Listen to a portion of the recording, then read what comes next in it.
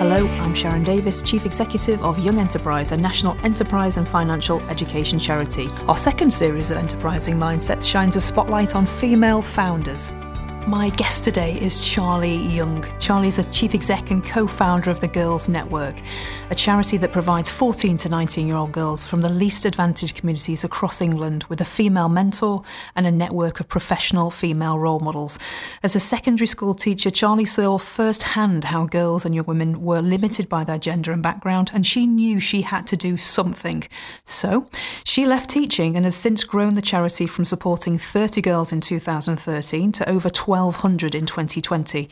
Charlie has experience in scaling organisations from idea to reality and has supported social entrepreneurs working in the education and social justice space through Teach First, the Fair Education Alliance and Expert Impact.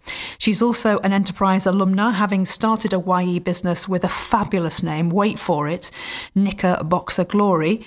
Charlie, welcome to Enterprising Mindsets. Thank you. Thank you for having me. Let's just jump straight in. So I'm going to ask you a question that I like to ask everybody at the start. What does an enterprising mindset mean to you personally?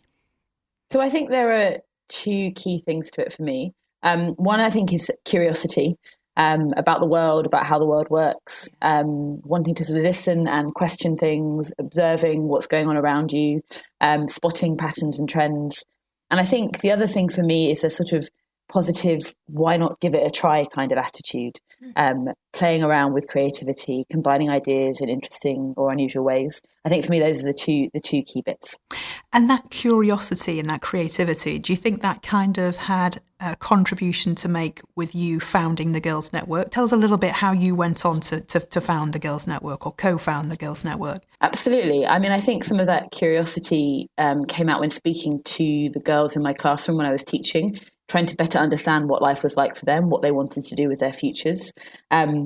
So I was teaching in a fairly disadvantaged school in northwest London, and we're teaching brilliant teenagers, absolutely fantastic, engaging young people with huge aspirations, but fairly quickly noticed that particularly for the girls, there was this sort of double disadvantage whereby because they were girls, they and other people had expectations about how they should behave, how they should look, the kinds of things they ought to aspire to. There was a real fear of getting things wrong and fear of failing, and therefore often girls wouldn't take the opportunities that were there for them. And that was coupled with the fact that for many of them, they were coming from communities where, although very, very supportive often, a lot of the adults weren't working. If they were doing jobs to bring in money rather than pursuing careers they were passionate about. And typically women were working in lower status, lower paid jobs. So for these fantastic young women I was teaching who maybe wanted to be a criminal psychologist or an author or a lawyer, they saw nobody like them doing that. And therefore they thought, well, someone like me doesn't get to do that. And it was that frustration and that sense of injustice that really drove us to do something about it. And initially we just thought, well, we know brilliant women from different careers. So let's introduce them to the girls and try and broaden their ideas about what could be possible. And so we had a couple of hours of speed networking one evening where the girls got to talk to lots of different women doing lots of different jobs. And it was incredible because the girls realized they could relate to these women and there was a path between where they were and where these women were. And that was a possibility. And it was that sense of possibility that just changed something in their way of thinking about themselves and their futures. And we just thought, if you can do that much in a couple of hours, how much more could you do if you harness that care and experience and energy from those women and direct it to the girls that would benefit from it the most? And that was really the start of the mentoring program. We also did a bit of research to find that the things that make the biggest difference in changing young people's expectations about what they can go on to do are one-on-one conversations with professionals, mentoring relationships and experiences in the workplace. And so that really founded the basis of what we went on to do. It's just fantastic listening to that. And I guess the word that kind of springs out to me is relatable. You talk about relatable role models. So what do you think the benefits are of connecting young women with role models? What have you gone on to see happen in terms of impact? Some of it is just that you can't be what you can't see, that idea. I mean, obviously it is possible, but it makes it so much more accessible if you can see somebody like you achieving and succeeding. And I think it also makes it much more human. You realise that everybody goes through challenges. nobody's got it perfect. Everybody suffers with sometimes feeling like they're not good enough or they don't know what they're doing. And I think realizing you can have all those feelings and yet still succeed is a really powerful message for young people and adults, to be fair, that actually they may look like they've got it all together, but they've gone through some of the same challenges I'm going through now, and yet they're still doing that. So it's possible for me too. We've certainly seen as well with the girls, real growth of confidence in learning from a role model in that way. Confidence in themselves, like I'm able to do this. If you can do it, I can do it too. But also confidence that they can get to wherever it is they want to go because they have people rooting for them and backing them, and they know that they can go and ask them for help, and they're more likely than not going to get that help too. That bit about what you say there, you can't be what you can't see. I hear that a lot when it comes to achievements and career and stuff, but it's just as applicable when it comes to being seen to make mistakes, being seen to have failures, and that's okay. That's fine. You know, you can't be what you can't see. You want to see people making mistakes, so that kind of almost gives you that permission, doesn't it, to take those risks? Absolutely, yeah. And I think sort of reframing failure. Everybody fails, but actually it's a great opportunity. Absolutely. And that's actually reframing is something I'd like to touch on really. As someone who personally has benefited from mentors for many years, I've had mentors for many years, it took me a while to understand that having a mentor wasn't because I was missing something. I remember the first time someone said, well, you should think about having a mentor. I was thinking, oh, it's because I'm missing something. But actually, it's to help you become even more fabulous. So how do you approach inviting young women to engage in the Girls Network, and how do you involve their families in that journey? Absolutely. And I think that's really, really important. And to my mind, everybody would have a mentor and be a mentor. But when it comes to working with our girls, what's really important to us is that this is a real positive opportunity. This is not a deficit model. We're not saying you're lacking something, you aren't good enough, and therefore we have to do something to help mend a problem. Actually, we're saying you're fantastic already. And hey, we've got these amazing women, these amazing opportunities that's just going to make more opportunity for you, make the future even more exciting, and we'd love to share with you. And that's been really important for us, going back into schools year after year, and girls seeing the Girls Network programme as something they aspire to be part of. They want to get onto the programme. They want to stay to sixth form because they get to have a mentor. That for us is a real sign of success that message is getting through. When it comes to families, I think for us, it's really important to think about how we communicate what we're doing also, and that particularly when we think about mothers, this is not a replacement. This is not any comment on them, but actually another opportunity to support their young people, their daughters, to do even more than they thought possible.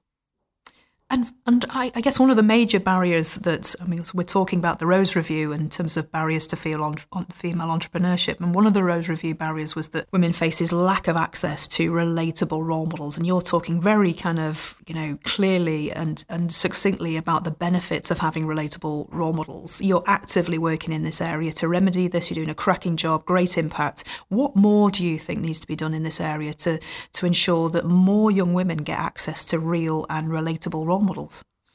I think some of it is continuing to highlight and profile the importance of role models and also the relationships with role models. I think role models are really important, but I think they need to be accessible too. So I think mentoring is a really key part of that as well, or conversations and ways to engage with those role models.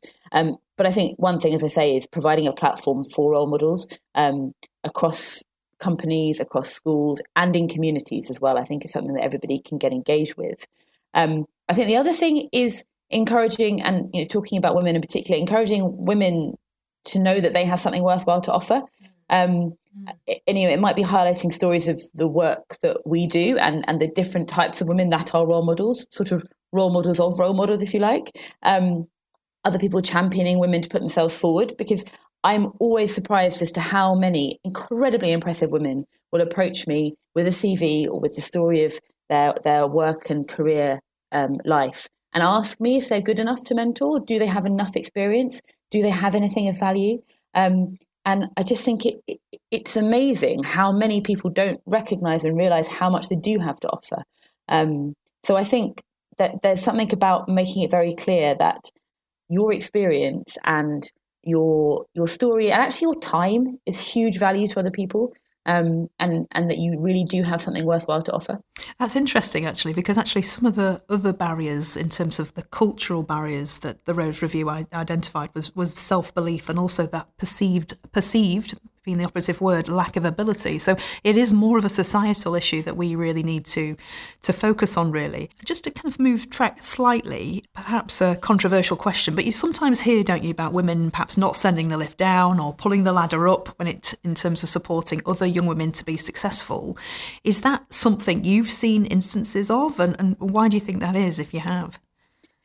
Yeah, honestly, I have seen some. A handful amongst many, many women that really are working hard. But I think there's a mix of reasons, really. I think sometimes there's a feeling of, well, I worked hard to get here. That's what it takes. So that's what you need to do too. It builds character to get to work through all these barriers. And I think the other bit of it perhaps is not wanting to acknowledge the challenges. I've certainly heard women in senior positions claiming to never have faced any discrimination at all. And if that's true, that's fantastic. But my suspicion is actually they have, and whether they've not noticed or just it feels like, well, actually to acknowledge that makes me weaker somehow or lesser somehow. I don't know, but to me, those seem to be the things that are driving it. And actually what we need is allies of all genders to help pull up anyone that might otherwise struggle to access those opportunities. Absolutely. I was just gonna reference that allyship is so important. And clearly Girls Network is extremely successful in providing young women these fantastic opportunities. The impact is fantastic, but it's not actually all one-way traffic, is it? Young women have a lot to teach industry in terms of communicating with Gen Z. Tell us a little bit about some of the thinking you're starting to do around the value of reverse mentoring, because we've spoken before about this, and you've got some great ideas about kind of bringing that more to the fore. Yes, so we've always seen through the mentoring that the mentors get huge amounts from their mentees in any case, but we've heard increasingly from the organisations that we're working with that they want to better relate to the girls and young women we work with. They want to be able to appeal to and recruit them, and they don't know how. They don't know what they're doing wrong. And they aren't always succeeding in doing so. And we have fantastic young women who have really articulate explanations of their experiences and the world they live in now and the world they'd like to see. And so we're currently piloting a girl-led mentoring program with a couple of our partners to look at how we can support our girls to speak to those in power across some of the organisations we work with, to help them think about, well, how do we as a brand come across to these young women? How are we opening up our recruitment channels? Is it accessible to those people that we want to recruit, to enable them to be more diverse in their recruitment and create a system and a workplace that is more supportive of the girls and young women that we support? This also for us is really important because part of our strategy is not just looking at that one-on-one impact, but thinking about how can we bring about systemic change and how can we provide a platform for the voices and experiences of the girls and young women that we support. And for us, this is a really key way for those girls to experience that sense of agency, to speak to those levers of power for their own benefit and also to help us see that change systemically. That's brilliant. And if there's an organisation out there thinking, I'd love to get involved in that, what's the best way of getting in touch with you, Charlie? I'm fairly findable on our website, I think, but I'm at charlie@thegirlsnetwork.org.uk. So please drop me an email or find me on Twitter. Brilliant. So as part of Young Enterprises entrepreneurship programs, and you'll remember because of Knickerboxer Glory, I have to say, just very quickly, let's just cover off Knickerboxer Glory. Tell everybody, what was this product? We were ironing funky transfers onto pants and knickers and boxers. Amazing. Made a great Christmas present. Did you trademark that name? I'm not sure that we did. Perhaps we should have done. Should have done. It's fantastic. Anyway, we have thousands of young women who are starting their own student businesses at Young Enterprise. Many alumni are keeping going with their entrepreneurial ideas. We're very proud of you, but we want to help them build that confidence and awareness of the skills and mindset they need. What tips would you give young women considering starting a business right now? The two things that stick out as fairly important, particularly in our current climate and where we are that much more isolated working from home. I think firstly, breaking down what you're trying to achieve into bite-sized chunks. So when you're starting out on an endeavor, often you can see that big picture, the vision, you know where you want to go, but actually focusing just on the end product can end up being quite overwhelming or demotivating when you're not feeling like you're making enough progress there. Mm-hmm. So actually by setting smaller achievable goals for each day or each week, you can then see that you're making progress towards that bigger goal. So I think that would be one thing. I think the second thing, and I think it supports with that, is having a good support network around you, surrounding yourself with people that can help you and knowing who they are in advance, I think, as well. So who to go to if you're struggling with financial planning, for example, who's a great sounding board when actually you've got an issue and you just can't work out how to tackle it? Who do you know is great in helping you work through something? Or who is the person that picks you up and makes you feel better when you're having a down day? I think knowing who they are and using that support network is really key as well. That is brilliant, because everybody needs a cheerleader, right? Absolutely. Earlier in the week, we asked some young women what questions they'd like to ask you. So I've got a couple here, if that's okay. I'm ready. Okay. So the first one this is a great one. What's your biggest regret? This is such a hard question. And I know that some people sort of take a policy of not having any regrets. I think as a positive person, I perhaps have a tendency to that. But actually, looking back and thinking about when I was younger, I think I spent a lot of time worrying that what I had to say wasn't interesting to anybody, that probably they'd have thought about it before. And I think I really regret not speaking up more, not being more confident in my view on the world and my thoughts and opinions, because actually, for the most part, they are interesting to other people. They just seem uninteresting to me because I've already had them and I know them, and therefore they seem obvious. But actually, as I've got older, they're not new to you, are they? Exactly. But actually, often they are new to other people, or if they aren't, sometimes it's just sort of affirming for other people to hear somebody voicing what they think. That is that's brilliant. I love that. And at what point in your life did you suddenly go, actually, I'm going to say what I think a bit more? Was there a certain turning point where you thought, I'm going to do this? I think it was gradual, but there were a few moments that really sort of stick in my mind. One was I used to work at the Royal Society of Arts, and I had a fantastic line manager then, a lady called Louise Thomas. And she was a few years older than me, but was really articulate and would not be afraid sitting in a room full of white older men who had lots of opinions and lots of experience and knowledge, I'm certain. She was very happy to sit there and state her opinion and not afraid to challenge when she disagreed. And I think that was a really good role model for me. And then as I've got on in life, just trying it out a bit more, realizing actually when I've listened to what people are saying, sometimes I think, I know better than that, or I know more than that, or actually I can add something to that you haven't said, and trying it out and realizing it does add value and people do want to hear what I have to say. That's a great answer to that question. Thank you. I'm hoping that the young woman that submitted that is happy with that. I've got another one for you, and this one is, you ready for the second one? I think I'm ready. Okay. What motivates you when things get really tough? My biggest motivation when I'm having a really tough day is honestly my team and the girls that we work with. We use an online sort of messaging workplace chat called Slack, and we have a channel on that called Impact. And the team will share stories from girls, from mentors, about the impact that the mentoring program is having.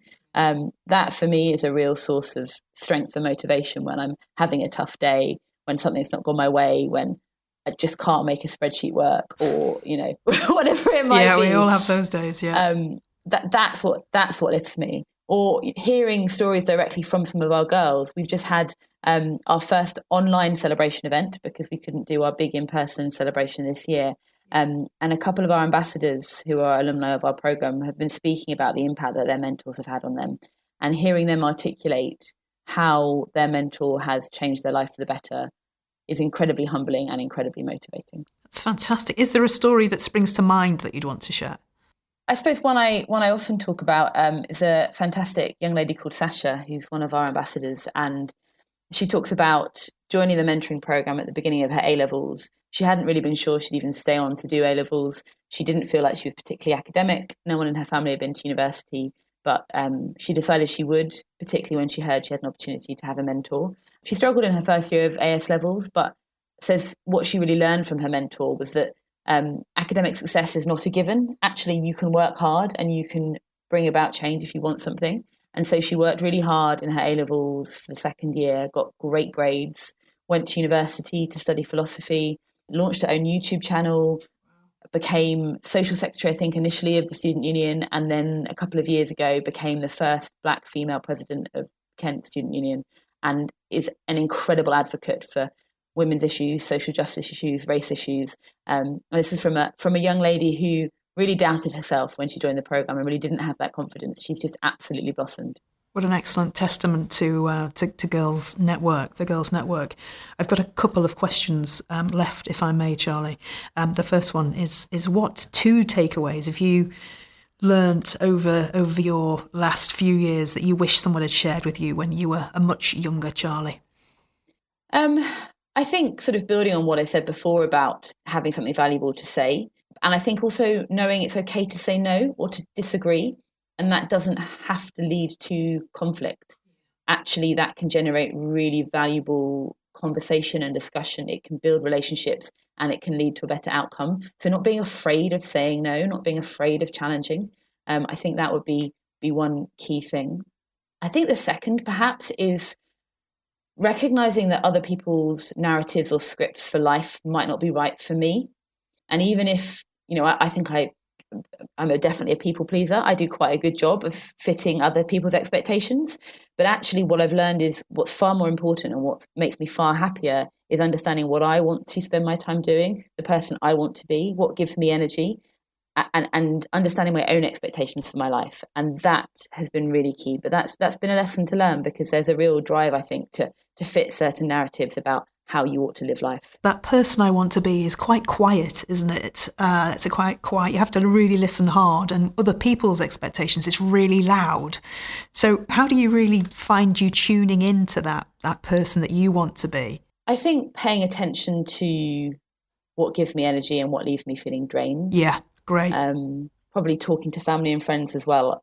I think I've in the past underestimated how well they know me, and I think they can often tell when I'm happy or not. You've been fantastic to talk to. One last question, if I may. What's next? Very good question. I think, firstly, seeing the Girls Network flourish across England and, honestly, outgrowing me. I'd love it to get to a point where it lives on beyond me. And then I'm fascinated in exploring how what we've learned at the Girls Network could be useful and impactful in different settings, be that internationally or in different contexts. But I think there's a lot that can be learned from mentoring and from particularly women supporting girls and young women. Fantastic. Charlie, thank you so much for joining us today. Enterprising Mindsets, a podcast brought to you by Young Enterprise. If you like what you hear today, please do subscribe on your favourite podcast app. Thank you very much, Charlie. Thank you very much, Aaron. Thank you.